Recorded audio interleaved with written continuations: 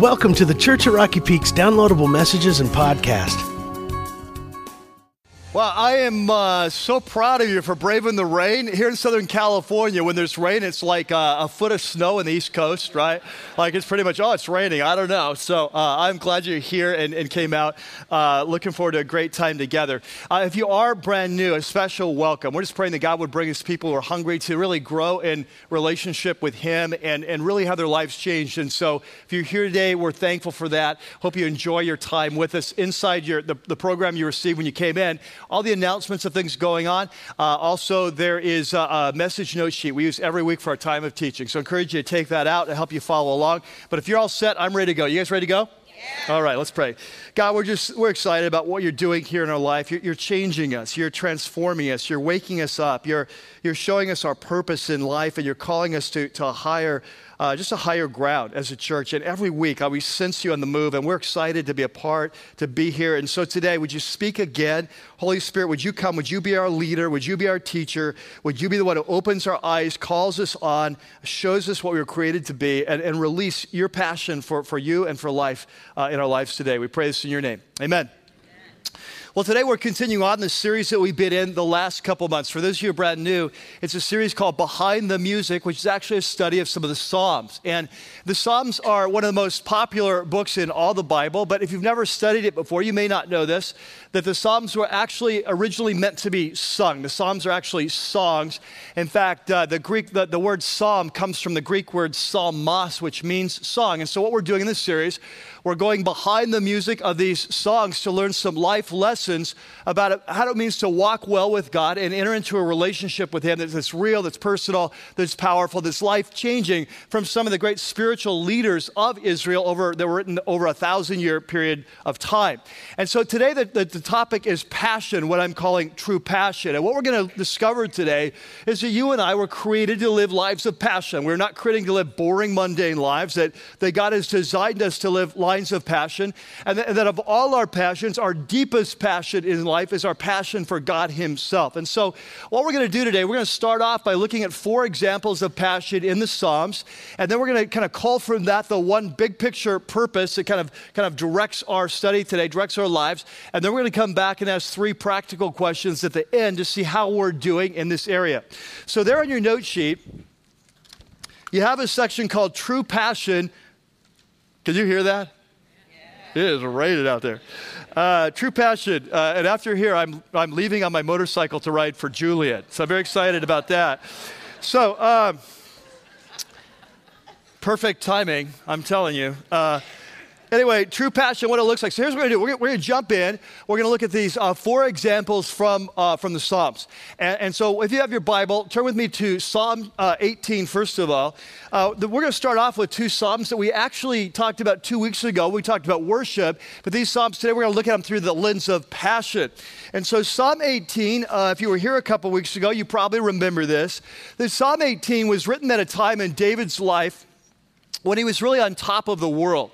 It's kind of written after 10 or 15 years of his life of running for his life from King Saul, who was out to kill him and some other enemies. And now God has rescued him. In fact, all along the way, God has rescued him time and time again. And through that, he's entered into a very deep and personal experience with God. God has become his God, the one who leads him, guides him, protects him, provides for him. And so now we're at the end of that time. He's looking back on that era of his life, and he's writing this psalm about who God has become to him through these firsthand experiences. And so in Psalm 18, if you start with the title, it says, for the director of music, so it's a song. It's a song of David. He's a servant of the Lord. And again, when we see the Lord in all caps, it means what? Yeah, Yahweh, servant of Yahweh. And the words of the song, he sang to Yahweh the words of the song when Yahweh delivered him from the hand of all his enemies and from the hand of his Saul. So he wrote this song at a high point in his life. So life has mountaintops, life has valleys. We're going to look at both today. This song is written during a mountaintop of his life. And so he starts off with his statement of great passion, and he just says, I love you, O Yahweh, O Lord, my strength. And so one of the things I love about David is that he's a man of passion. Passion in battle, passion in love, passion in his love of life, but he's passionate about his relationship with God. And so he's just right out there, God, you've captured my heart. I love you, O Lord, my strength. And then he says, Yahweh is my rock. He's my fortress. He's my deliverer. My God is my rock in whom I take refuge. He's my shield and the horn of my salvation, my stronghold. I call to Yahweh who is worthy of praise, and I'm saved from my enemies. And so he's looking back over this 10 or 15 years. Here's who I've experienced God to be. And because of who I've experienced, this passionate love for God has developed in my life. And so if you were to read on in this psalm, he's going to go on to kind of talk in very poetic, metaphorical language about how there's times in his life when he thought he was going down for the last time, but God, because of his amazing love for David, reached down and pulled him out of that because of his passionate love. And as a result, David has this love for God. And so this is what you see in the Psalms over and over again. This relationship that God calls us to, it's not religious, it's not ritual, it's not mundane. It's a passionate love where God becomes our first love. He becomes our deepest passion. He becomes our highest priority. And you see it over and over again. Now, let's jump on to the next one. The next one is Psalm 27. Psalm 27, so a very similar psalm. And so David says, the Lord Yahweh is my light and my salvation. He's the one who lights up the darkness for me. He's the one that shows me the path to life. He's the one who rescues me. In fact, he says, Yahweh is my light and my salvation. And whom shall I fear? Yahweh is the stronghold or the fortress of my life. Of whom shall I be afraid? So once again, this psalm is being written out of his personal experience of God's intervention and leadership in his life. And if you jump down to verse 4, he says, therefore, one thing I will ask of Yahweh. This is my top priority in my life. This is the one thing I'm going to ask God for more than anything else. You remember Billy Crystal in City Slickers. What's the one thing? So here we go. Here's the answer. One thing I ask of Yahweh, and this is what I seek, that I may dwell in the house of Yahweh all the days of my life, to gaze upon the beauty of Yahweh and to seek him in his temple. And so David says, because of who I've experienced God to be, there's one thing I want more than anything else in my life, to enter into a relationship that's real, that's personal, that's experiential, and I want to meet with him and experience his presence in my life and his leadership in my life. Okay? So that's Psalm 27. Let's jump on now to Psalm 42. And again, all I'm doing is giving you a taste of kind of the passion that you see for God in the Psalms. Now, Psalm 42 is a little bit different. Psalm 42 is not written by David. It's written by a group named the Sons of Korah, which were a top rock band at the time. And actually, Aaron was the high priest of Israel, right? He's got 3 sons. One of those sons named Korah. And so one of the priestly lines are the sons of Korah. These are descendants, so these are priests. And they're writing this song, and it's describing a very different time in a man's life. The first 2 Psalms were written at a time where David was at the mountaintop, right, on top of the mountain. This psalm is written when the person is going through a valley, a time when God seems far away. And he's going to use this beautiful analogy of a deer that's thirsting after water. Now, if you've ever been to Israel, you know this, that Israel looks like Escondido. Very disappointing. First time I went to Israel, we lived in Vista down in Seneca County. I was like, this is like Escondido. I could have gone 15 miles. But Israel is basically a semi-arid desert. It's much like Southern California. We forget that here, that we live in like a semi-desert. The only reason it grows is because we irrigate, right? And so Israel is much like that. It's a dry land. And so this is a picture of a deer. He's going to use a picture of a deer that's really thirsty and looking for water. Now, if you've ever been out backpacking or hiking or something and you've gone a long time with water, you know how intense the thirst can become. And you're just driven, you really become kind of focused in the one thing you need in your life is water, right? And so he's picturing this deer that's kind of wandering through the wasteland looking for a wadi, a stream, a puddle, anything that he can drink. And he's just panting. The tongue's coming out of the deer's mouth. He's panting. And he's going to compare that. And he says, the way that deer feels right now, that's the way I feel in my life. I'm just so thirsty for God. I'm just like panting after God. And so he says, as the deer, well, notice it says for the director of music, so it's a song. It's a maskil, which was a type of musical song. It's a maskil of the sons of Korah. And so as the deer pants for streams of water, so my soul pants for you, oh God. I'm just so thirsty. He said, my soul thirsts for God, for the living God. Where can I go? When can I go and meet with God? And so as you go on in this psalm, you find out that this is a priest. He's experienced God in the temple before, but he's not there now. He feels far from God, and God seems distant, and he's just so thirsty. But again, it's a picture of passion. So we've seen passion during the good times. I love you, O Lord, my strength. Here we see passion during the hard times. God, I'm so thirsty. Have you ever been there? Have you ever been there? Your career is just your job's in trouble. Maybe your marriage is in trouble. Your kids are in trouble. Your spiritual life is on the rocks. And you just find yourself so thirsty for God. I just got to get to God. And that's a picture of this psalm. And then the last psalm is Psalm 63. And Psalm 63 is much like Psalm 42. This one is written by David, uses very similar language about thirsting after God. And so in Psalm 63, you'll notice at the top that it's a Psalm of David. It's when he was in the desert of Judah, so using that metaphor of thirst. He's probably on the run from King Saul, though we don't know for sure. But he says, "Oh God, you are my God. Earnestly I what?" Okay, earnestly I what? Okay, I'm seeking after you. My soul what? It thirsts for you. My body longs for you. I'm in a dry and weary land spiritually where there is no water. I have seen you in the sanctuary. So remember back in Psalm 27, he said, one thing I desire of the Lord, this is what I seek, that I may gaze upon the beauty of the Lord, be in his presence. He said, I've experienced that in the past. So here's what he says. I've seen you in the sanctuary. I've beheld your power and your glory. I've experienced you. I'm not experiencing you right now, but I have seen it in the past. And then he says, it says, because your love is better than what? Now, okay, now don't miss that. David says for him, he's a man of passion. He's a military genius. He is a leader of men and of a nation. There's many passions in his life, but he says, for me, God, your love and what I experience of you, our relationship, it's more important to me than life itself. And that's what I'm talking about, this kind of passion. And then he says, and because of that, my lips will glorify you. In other words, that out of that experience of who you are, I want to praise you. My worship's going to flow. And then he says, I will praise you as long as I live, and in your name I will what?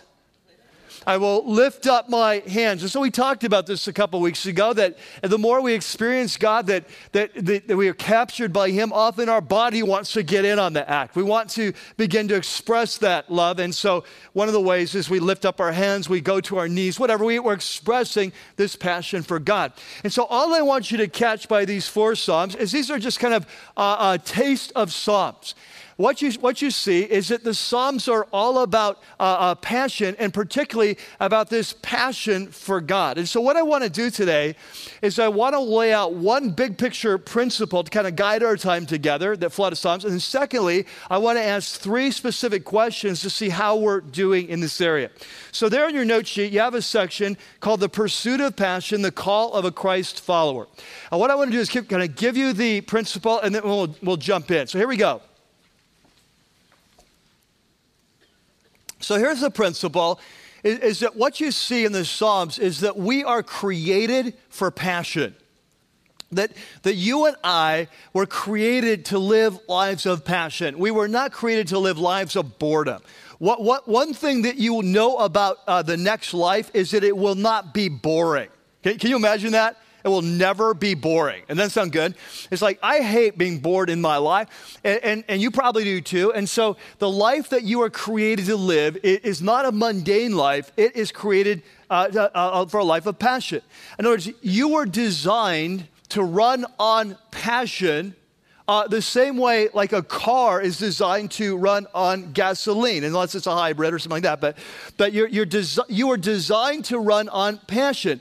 And you see this in the Bible because one of the first things you'll notice about the God of the Bible is the God of the Bible is a God of passion, isn't he?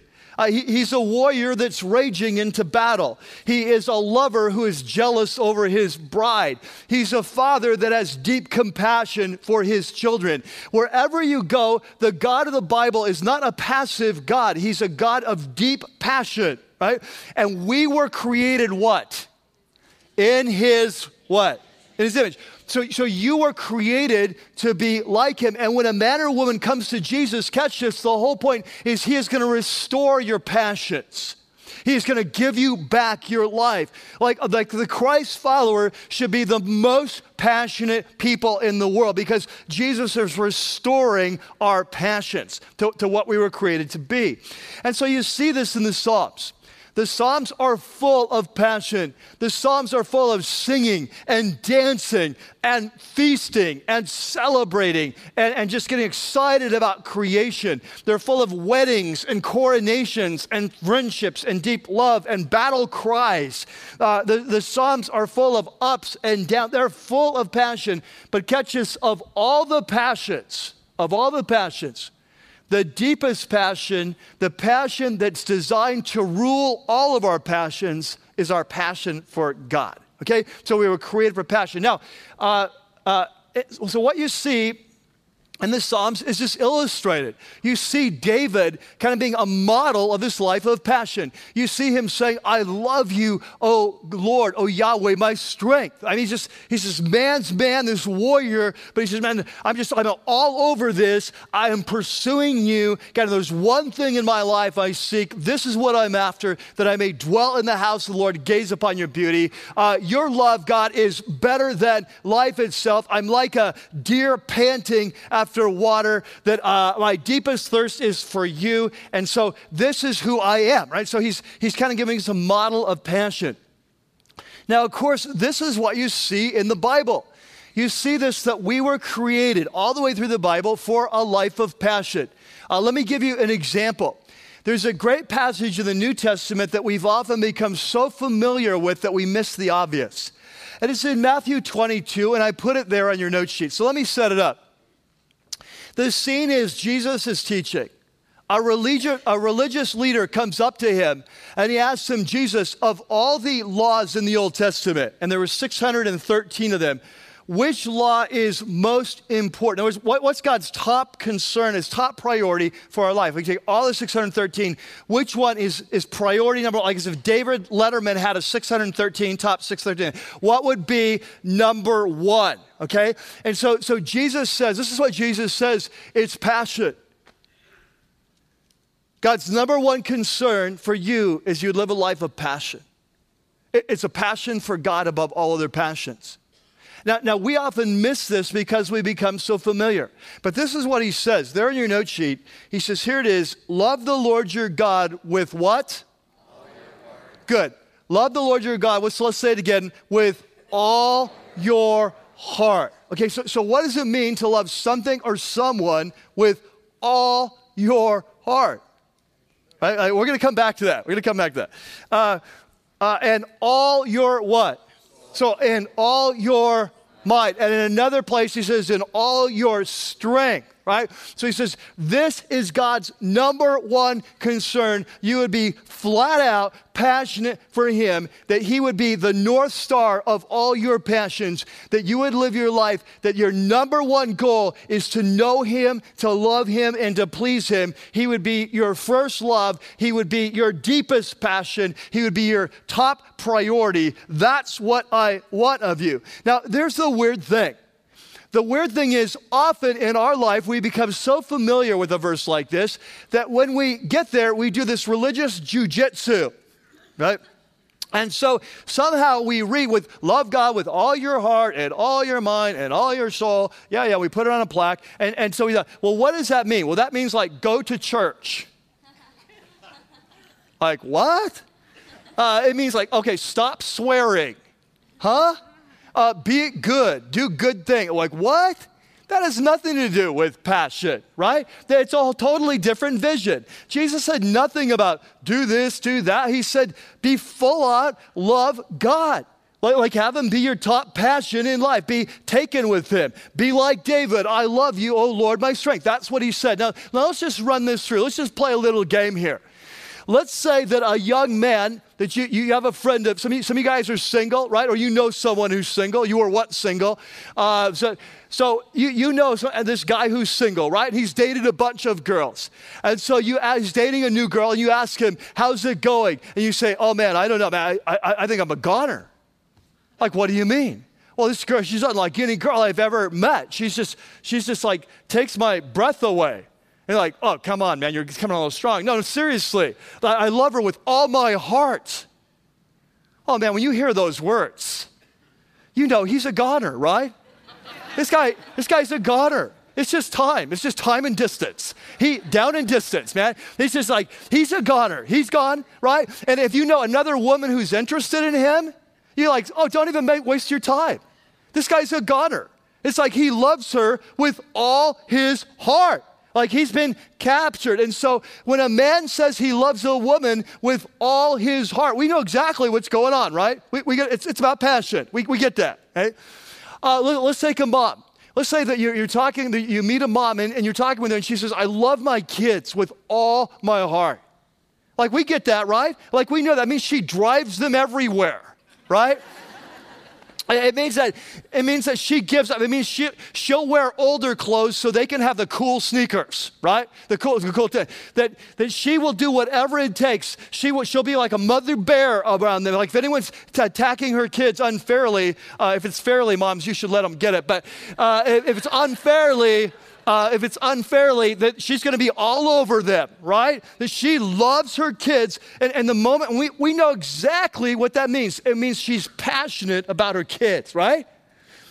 Okay, let's say there's a guy, and the guy says he loves football with all his heart. Now, we know what this is about, right? We conjures up, he's a Raider fan, right? Like poor choice, but... Hey, if you're a brother in Christ and you're a Raider fan, you know, there's just still hope. Jesus is still work. And someday you'll kind of grow out of that, you know, but God bless you. We're glad you're here. It doesn't matter where you come from. We love you at Rocky Peak. So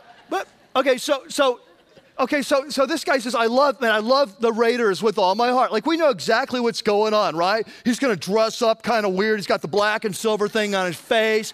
He's got a fantasy football league. He even knows the offensive linemen. He knows that Carson Palmer's their new quarterback because their old quarterback just got hurt his shoulder for the whole season. He knows why the Raiders have stunk for about 10 years, you know. He knows all the reasons. He knows why they're getting better now. He knows about the Hugh Jackson. He knows about this. He knows about that. He's got it all down, right? He follows them in the paper. He's got maybe doing some fantasy football stuff. That when a man says you love football, although I mean he knows that right now, I don't know, they're probably losing to Minnesota. I don't know. But he's got it set in his DVR because hopefully he loves Jesus more than the Raiders. But like when a man says he loves football with all my heart, we know what he means, right? And here's the weirdest thing. We come to Jesus, and he says, here's what it's about. You love God with all your heart. We get weird on this, and we think it means things like, oh, go to church, be nice, give a little money, serve a little. You see what happens? That's not what it's about. He says, what Jesus is saying is what God cares about in your life more than anything else, that you are full on passionate about him. And David is a model of that. I love you, O Lord, my strength. You've captured my heart. One thing I'll seek. You're the top priority in my life. You're my first love, deepest passion, highest priority. You've captured. Are you with me in this? This is what it means to be a Christ follower. Okay, this is what and catch this is the path to life. Like this is the path to our fulfillment. So here we go. There on your note sheet, you have a section that's called How's Your Passion? And what I want to do in the time that we have left is I just want to walk you through this, and I want to do some kind of investigation in your life, just kind of have you think through how does this fit for your life. And so we have 3 questions there. And so number 1 is the most obvious one, and I just really challenge you to be extremely honest right now. And this is not going to be necessarily easy to do because, if you're honest, it could change your life forever. And I realize that some of you just, it's like not really signed up for today, but I'm going to ask you to be extremely honest, all right? I'm going to help you do that. I'm going to walk you through how to do this, but I want you to be extremely honest. And here's the question. What's your deepest passion? Like if you had to nail it down today, what is your first love? What's your deepest passion? What's your top priority in life? And it's not always easy to figure this out. Sometimes it takes a while to nail this down. But we've learned today that we were created to run on passion, that our deepest passion in life is to be Christ himself, is to be kind of pursuing God, and that this is our path to life. And so the question is, what's your greatest passion? And here's what I want to throw out to you today. Here's what I want you to catch. Is that for the Christ follower, the norm is that our greatest passion is Christ himself, knowing God, pleasing God, loving him. That's the norm. And here's the thing. In our country today, our level of spirituality as Christ followers has fallen so low that we often miss this. It's fallen so low that when we see someone who's truly passionate about Jesus, and catch this, I said passionate, not weird. There's a difference. There's some people out there who are weird and they say they're passionate. No, you're just weird, okay? So I'm not talking about guys on TV with big hair and talk funny, in the name of Jesus. I'm not talking about weird. Are you with me? Not talking about weird. I'm talking about passionate.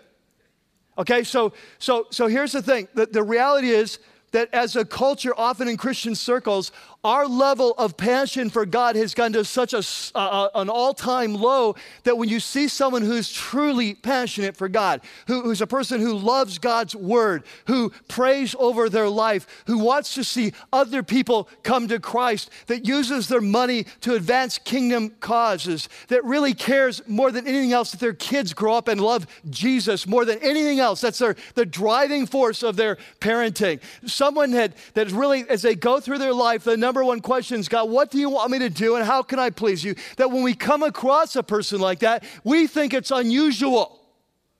And we look at a person like that and go, whoa, there's like super spiritual. No, they are normal. They are normal. Like when Jesus was talking about here's God's number one concern in your life, he didn't say, well, if you want to be a super Christian, here's what you do. And then if you just want to be average, here's what you do. He said, this is it. This is it. How's your passion? Do you love God with all your heart? That's what he said. That's what God cares about, number one. In fact, in the book of Revelation, in Revelation 3, when Jesus is talking to the church of Laodicea, he says, I know your works. I know you're neither hot nor cold, but you're lukewarm. And so you've read the passage. How does Jesus feel about that? Like you say, good job. At least you're not too low, right? No, he says, I will what? I will spit you out of my mouth. Literally in the Greek, I will vomit you out. You see, when Jesus came, he said, if anyone loves his father or mother, his children, his wife or her husband, brother or sister, more than me, that he is not worthy of me. You see, passion, first love, that's the norm. That's the norm. And so the question is for you as you're sitting here, if you have the courage to ask, and I hope you do, that question for you is, what is your driving passion of your life? What do you care about more than anything else? And I want to give you some choices, because the reality is that often in our life, even as Christ followers, we drift on this, don't we? That we know this, but we kind of drift. And so what happens is we begin to run after something else in life that kind of captures our heart, captures our affection. And what we truly believe is if we pursue this passion, that we will be happy. That's what we believe. And so we begin to give ourselves to these other passions. But here's the thing, we're all different. In this room, there's a lot of different passions represented. And so what's the passion for one person to be different than a passion for others. So let me give you some options, okay? I'm going to give you what I call the 7 P's of passion. All right, so 7 different types of things that we can tend to run after. And so you're going to just jot them down. And all I'm trying to do is help you identify what in your life is your greatest passion. And so here we go. Number 1, the first P stands for people. But what I mean by this is that for some of us, our deepest passion in life is for our person or for our dream of a person. Right? Like romance. Like there's some of us that in this room that maybe you're single, if I could just find the right person, that then life would be awesome and we could spend the rest of our days together. And so that becomes the driving passion of your life, is finding that person, because you deeply believe that'll make you happy. For others of you, it's, I want to get married, I want to have children. And so for some of you, that your children, that is like, that's the driving passion of your life. For others, it's friends. But some kind of a person, some kind of relationship, right? A second P is popularity. And I'm just giving you some options to help you assess. But for some people, they're driven by being popular, being in the in crowd, being famous, being well-liked, rising to the top of the social food chain, having 1 million friends on Facebook, whatever. Number three is possessions. Some people, the way they're wired is they truly believe that possessions are the path to happiness. And so it can be big things like a house or a car or the cabin or the yacht. It can be smaller things. It can be getting the latest iPad, iPhone, whatever. This is what, for some of you, it's shopping, it's clothes, it's shoes. Like your highest passion in life is shoes. And so, like we could go on and on, but for different, it's the toys, it's the motorcycles, it's the thing, whatever the thing is that, hey, if I could just get this stuff. And so we go through our life just kind of chasing after possessions or money or stuff, right? The next P is the P of pleasure. For some people, maybe you've been there, that this is what your passion is. It's living for the weekend. It's the next person you're going to sleep with. It's a drug experience, or maybe it's really different. It's travel, it's the good life, it's fine wine, it's nice dinners, but it comes in, there's just, all the life pleasures. For next person, the P is a power. For some people, driven by power. Adolf Hitler is going to conquer the world. You may not be Adolf, but it may be that you're the Adolf of your family. And it may be that just being in control of your family or control of your business or in the place of power where no one can tell you what to do, that is what drives you. For others, it's a position.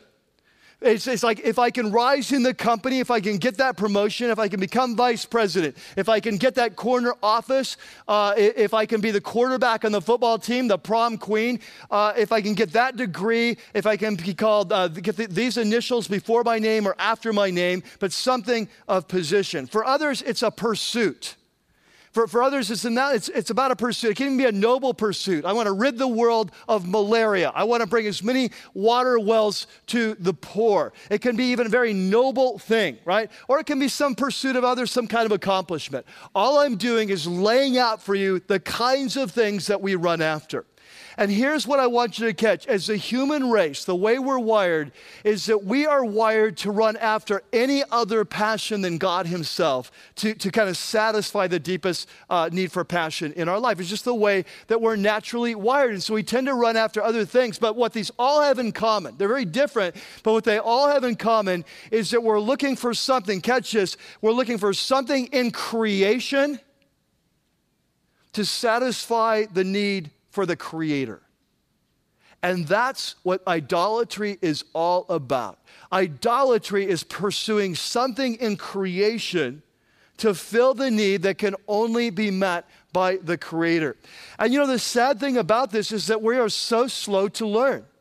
Like the woman who believes that finding the right romance will be her path to life and give us, what make life worth living. It's like she doesn't learn after the 3 guys that it worked, and she doesn't learn. She just keeps looking for the right person. If I can just find the right person. The person who thinks it's possessions, we don't go through possessions and just say, you know what? These things, I get them and they're really cool, but then it wears off and then it's not enough. I need something more. We don't realize that. We just okay, what's the next thing? And so whatever it is, we're just very slow to learn. But the bottom line is that we are created for the Creator. And until we get to that place where we're like, David, I love you, O Lord, my strength. This was what I'll seek. This one thing is what I'll seek. This is what I'm after, my top priority, to be in your presence and to experience you. Until we get to that place, we will always go empty. Right? These things were never designed to be our ruling passion. They're good things, but they're never designed to be our ruling passion. There's a pastor named Erwin McManus, and he's written some books, and he's a pastor here in LA. But several years ago, when I was down at my previous church, we had him down to do a staff retreat for us one time. And he said this that day, there on your note sheet. He says, the Bible says that everything about you can be explained by your passions. It's why adult men will wear football shirts, hats, paint our faces, will do all kinds of weird things. It's because, catch this, we were created for passion. And so we'll place that passion in the oddest places. And that's why we'll be passionate for money, passionate for success, passionate for prestige, passionate for all kinds of odd things, because you are created to be passionate. You see, we're all in search of this thing that will make life worth living, that we can be passionate about, because when we're not passionate, there's something missing in our life. He says, but until you place that passion properly in the heart of God, you will have irrationally displaced passions. In other words, you'll pursue passions that can never satisfy the deepest need of your heart for the true passion. Okay? So that's the question, is that what is your deepest passion? And do you have the courage to kind of face that today and kind of deal with that? Now, the second question, if you're here today and you say, Mike, honestly, I really do feel like Jesus is my top passion. It's not that I never get off track. It's not that I'm never distracted or whatever, but truly, I want to know him. I want to love him. I want to please him. That's the driving passion of my life. I'd say, awesome, you're right on track, and just hold out during point number 2. We'll get to you in point number 3, all right? But point number 2 is for those of us here who feel like, he's not really our top passion. And so it goes like this. If Christ is not your top passion, the question for you is, are you willing to change? Are you willing? And notice what I'm asking. I said, are you willing to change? It'd even be better to say, are you willing to be changed?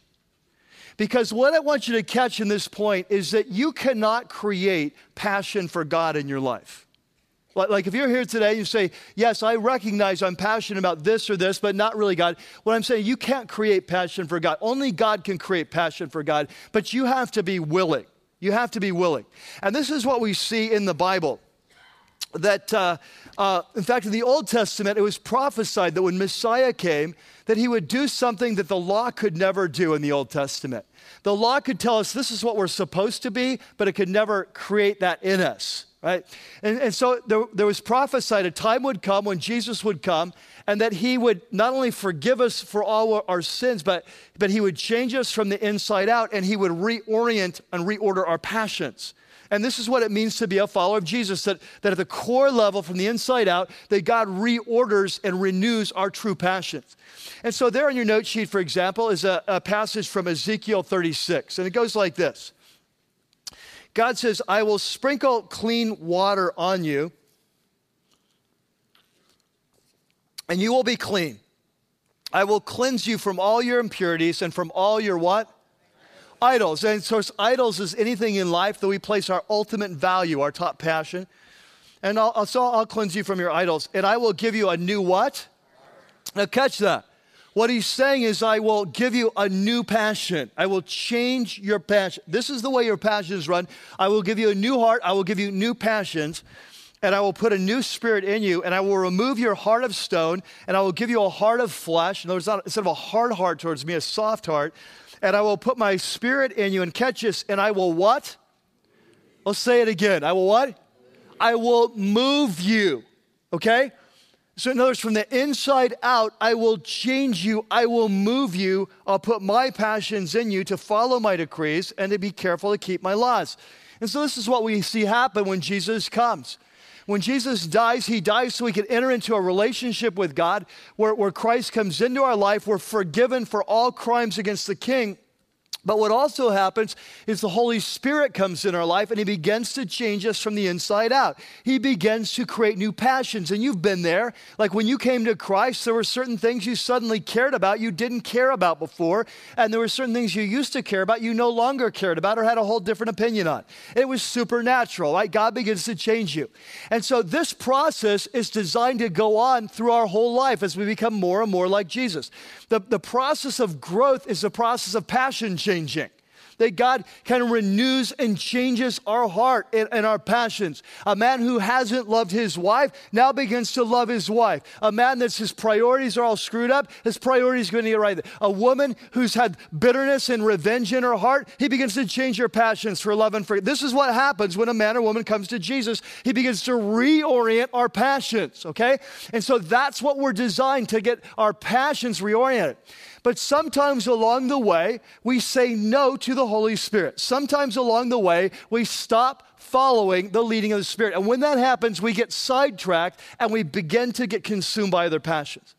And so here's the question I have for you. If that's you today, if you've had the courage to say, yes, Mike, that's me. My passion is my job. It's my sports team. It's my video games. It's this woman in my life. It's my kids. It's not really Jesus. It's not really pleasing him. There's other things that have taken me. The question is, do you have the courage to change? And are you willing to change? And catch this, I'm not asking, are you willing to change yourself? I'm asking, are you willing to be changed? Because we just saw this. God is the one who moves us, right? God is the one who does it. You can't change yourself. I've tried this in my life. I don't know if you've ever tried this. But you're in a message like this and you begin to get a vision for a new life and you begin to, okay, I'm going to do this. I'm going to read the Bible. I'm going to pray. I'm going to do whatever. You cannot change yourself. Only God can change you. But here's what you need to do. You need to give God permission to change your heart. That's what you need to do. You don't even have to want to be changed. Like you don't even have to yes, God, I'm passionate. I wish I were no. Like you can come to God and say, God, honestly, this person is my top passion. Honestly, buying stuff is my top passion. Honestly, this kind of sex life is my top passion. If I'm really honest, that's what's most important to me. And I don't even have the power to change that because I think these things are the coolest things and they've captured my heart. But God, if you're able to change me, I give you permission. You catch that? And that is all God needs. He needs your permission to change your heart. And then what happens? Here's what happens. Once you give God permission, you need to watch for this because very likely, if you do this today, if you give God permission today, very likely sometime within the next 2 weeks, it could happen immediately, it could be a week from now, but my guess is in the next 2 weeks, God is going to come to you and he's going to put his finger on what your top passion is. And he's going to ask you to do something. Okay? He's not going to ask you to change your heart. You can't do that. But there's going to be a step that he asks you to take, a step of obedience. Like it may be that you need to go back to that person that you've hated for so long, and you need to ask them to forgive you. That may be your step. He may ask you to reorient your schedule. He may say, the reason you've lost your passion is you used to spend time with me. And you haven't, and you've gotten all off track, and you need to start setting aside regular time, and that's what I need you to do. He may ask you to start spending your money differently, or making your money differently, or giving your money differently, or investing differently. That you remember in the Bible, the rich young ruler who comes and he says, I want eternal life. And Jesus said, okay, you need to go sell all that you had, because that was his God. And so that young man couldn't change his heart, but he could obey. He could take the step, but he wasn't willing, you see? And so often when we come to God and we say, I give you permission, you watch, God will come and he'll put a finger on what it is in your life that he'll ask you to surrender. He's not asking you to change your heart. He's asking you to obey in that one area. Are you with me in this? And when you do, God changes your heart. When you do. And so the question is, do you want that to happen? Can I tell you something? Your level of passion for God is pretty much the level that you want it to be. Are you with me in this? No, like if you're sitting here and you're not passionate about the things of God, it's because you don't want it to be that way. What's happened is something else has captured your heart, and you're good with that. You're okay with that. And so if you want it to change, it's very simple. You just go to God and say, God, I want it to change, because I truly believe that if I run after these other passions, I will not truly be happy. And I'll never be happy until this one thing I seek, it's you. And so if you can change my heart, change it, okay? And so there in your note sheet, there's a quote from Larry Crabb in his book, Finding God, and this is spot on. He says, we cannot generate true passion for God by an act of the will. You can't force it. You can't make it happen. He says, no formulas will produce the passion we're after. Seasons of fasting, regular time in the Word, disciplined resistance to temptation, generous giving, exuberant worship. These are all good things, but they are not enough to fill us with passion for Christ. You follow what he's saying? You can do all those things. God, I'm going to do all these things, and that won't do it. I've tried this. I don't know if you've been there. I've tried every one of these things, and none of them worked. They work maybe in the short run, a week, but none of them work. The only thing that can change your heart and give you passion is God himself. And so then he goes on, he says, true passion for our Lord is a work of the Holy Spirit. And he says, not many of us know that powerful work of God's Spirit, because even though God draws us, he's calling to us in this loving relationship with him, we need to what? Cooperate. And so you go to God and you ask him to change your heart. You give him permission, and then you get ready to cooperate. And I want you to catch this, because many times we think, I can't be a person of passion because I can't sustain it. What I want you to catch, it's not about you being strong enough. It's about you coming to the realization that you're weak enough. Are you with me here? It's your weakness that's the door to passion. It's not your strength. It is your weakness. And when you come to a place, you realize you can't be what you're designed to be. You can't change yourself. When you come to that place, and then you're ready to ask God, can you do what I can't do?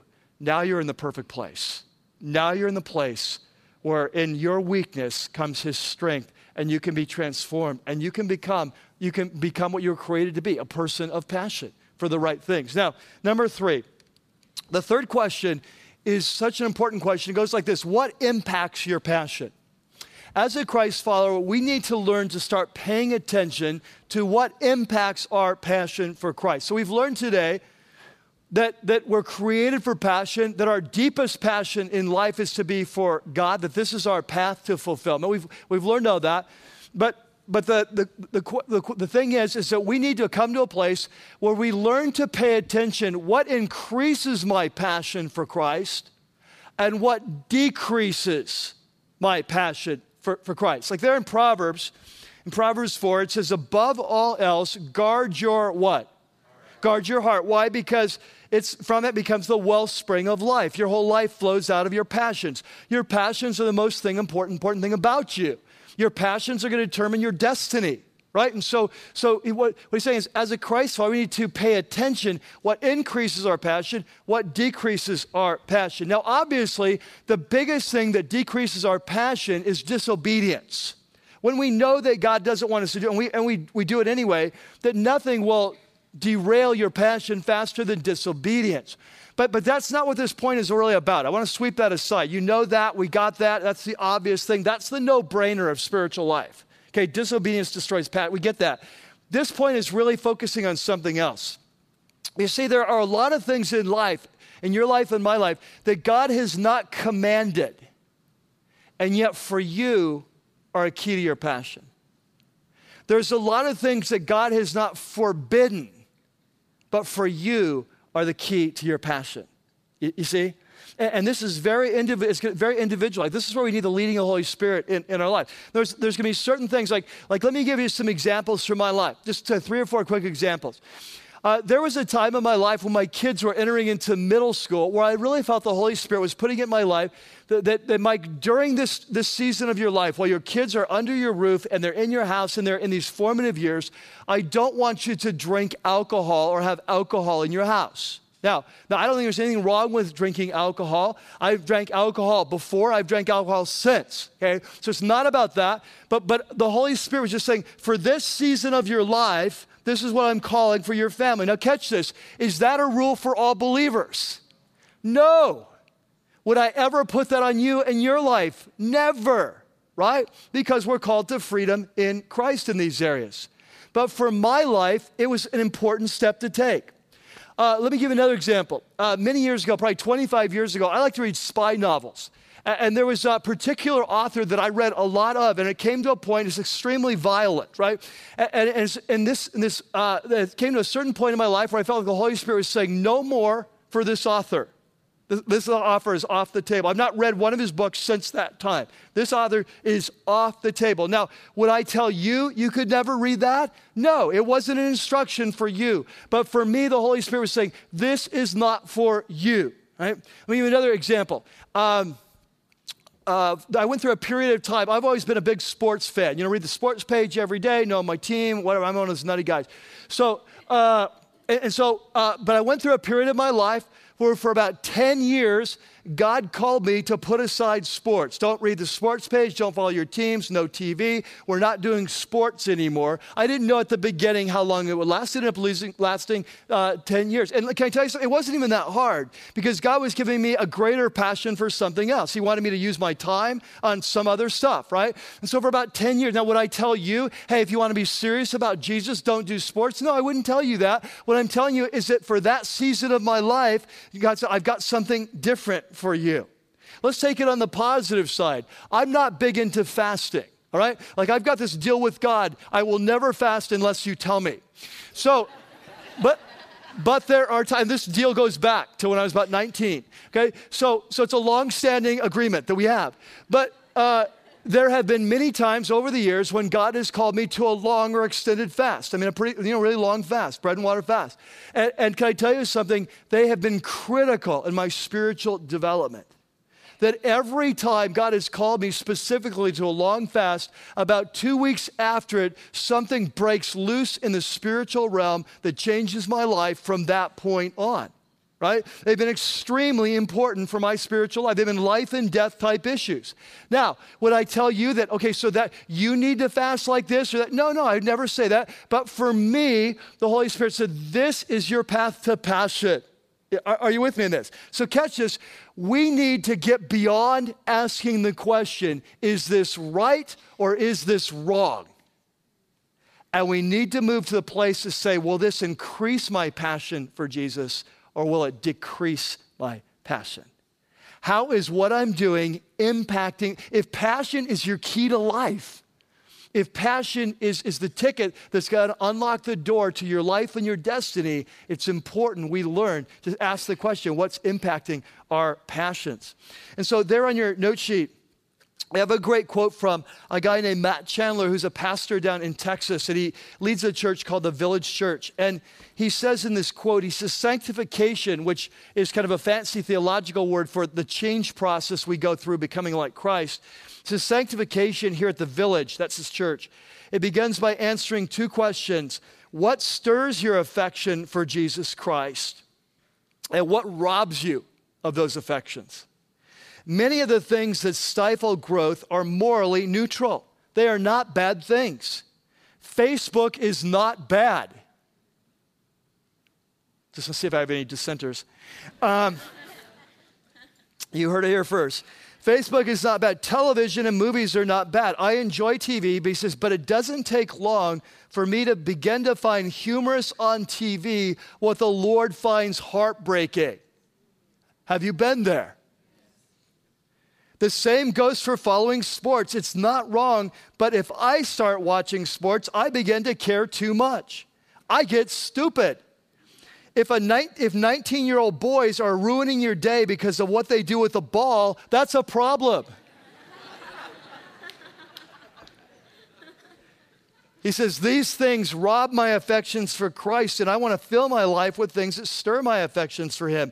We want our people to think beyond what's right and wrong. We want them to fill their lives with things that stir their affections for Jesus Christ, and as best they can to walk away from things that rob those affections, even when they're not immoral. And so as followers of Jesus, we need to move beyond the question, is it right and is it wrong? We need to move to the question, Holy Spirit, will you help me to understand what are those things that are fueling my passion? What are the things that are robbing my passion? Are you with me? Following this?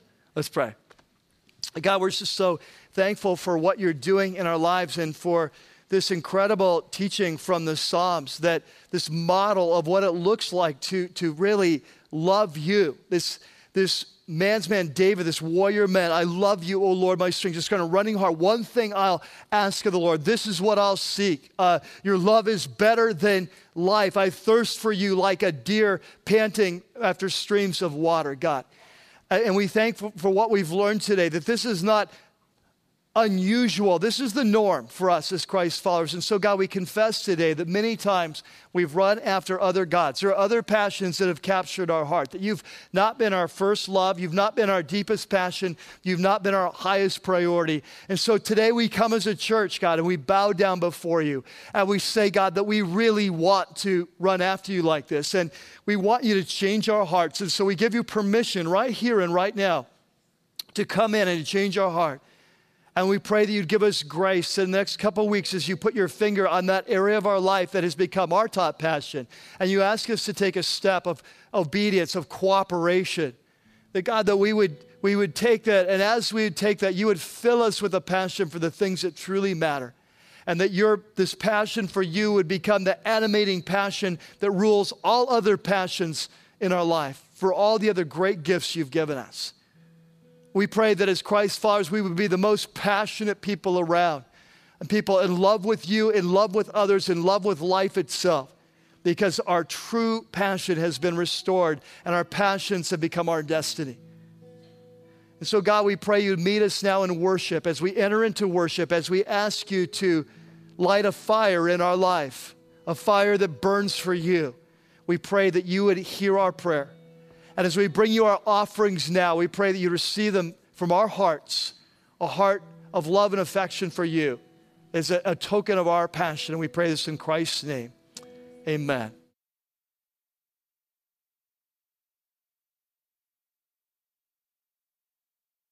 God, that's a prayer of our heart today, that with everything within us, we want to shout forth your praise. And the very best way to do that is to be captured by your heart. And so our lives are living as passionate followers. There's nothing else that screams out your praise than the life of a man or woman who's been captured by you. It's truly living for you. And what an act of worship that is. Every day, it's an act of worship that we've been captured. We're living for you. And so, God, we pray for these valleys that you've entrusted to our care. God, we pray that the message of Jesus would go out into these valleys that we serve, and that hundreds and thousands of people would come to Christ, because at this time, in this place, you've called us together to be a church of true worshipers who've been captured by your heart. And then we live out this life and we share this message of a God that is the ultimate value in life, that's the ultimate one who's captured our hearts and wants to capture their hearts. And so, God, we pray for this church. We pray that you'd pour out your Spirit upon us, that we would have a new passion, a deeper love for you, for people, and that you would use us to extend this movement that you're doing here in these valleys, that you would draw people to you. And we pray this in your name. Amen. Amen. Well, I hope you can be with us next week as we actually wrap up this series of Behind the Music. If you've ever read the Psalms, you know that one of the major themes in Psalms is Thanksgiving, and this is Thanksgiving week. And so next week we're going to talk about Thanksgiving and giving thanks and the role that plays in kind of opening up the presence of God and experiencing God in our lives. And so it's going to be a great time. I hope you can be with us. And then the following week, we're kicking off a new series for Christmas. It's a 4-week series. It's called The Invasion. We want to give you just a sneak peek, so you can just kind of remain standing. We're just going to show you the visuals on that. So you'll definitely want to be here. You know, as followers of Jesus, most of us know the basic story of Christmas, right? We got it down: the unexpected pregnancy, the reluctant husband, the long trip to the small town, and we got all that. But often we miss the kind of where this chapter fits in the larger story that God is telling of the human race. And so as a church, we want to walk through that and kind of see the story of God's redemption for our lives and his plan for us through the door of Christmas. And so it's going to be a great series for us, but this series is also designed for non-believers. And so maybe you have someone in your life that you've been praying for, trying to get them to come to church, and maybe they haven't been willing in the past, but now it's Christmas. And so a series on Christmas may be something that they're open to. And so I want to promise you, we'll be sharing the message of Jesus and the gospel every week during this series. It's really designed for us, but it's designed for the non-believer too. And to make that possible, easier for you, we've actually printed these cards. You've seen one in your program today, perhaps. It's called The Invasion. It's just an invite card, and so you're able to give it to someone. It's got our service times on it. If you need more of them, we've got plenty of them out at the point afterwards. You could get more of those to hand those out to people that you're inviting. But we just want to really, as a church, be focused increasingly on reaching out and reaching those who don't know Christ. And it's kind of an increasing thing God's putting on our heart as a leadership team. And so we're going to be doing that this Christmas season. And so just encourage you to reach out in that way as God leads you, as he puts it on your heart. Now, until then, may the Lord be with you. May he be your rock and may he be your fortress. May he be your strong tower that you run to in time of trouble. May he be your light and your salvation. May he capture your heart so that there's one thing you desire and one thing you seek above all else, that you may dwell in the house of the Lord and behold his glory. May he capture your affections so that you would truly say that his love is better than life and that you pant for him as a deer that is thirsting for water. May he capture your heart, be your first love, your deepest passion, and your highest priority. And so the world can see that there is a God worth worshiping and capturing their hearts as well. Amen? Amen. God bless. Have a fantastic Thanksgiving. Well, that's going to do it for this week's message. We hope you've enjoyed it as much as we have putting it together. Please visit us at rockypeak.org, where you can download more messages or have your questions answered. Remember, you can subscribe to our weekly podcast for free by searching for The Church at Rocky Peak from within the music store in your iTunes software. For lead pastor Mike Yearley and everybody up here at the Peak, thanks for listening.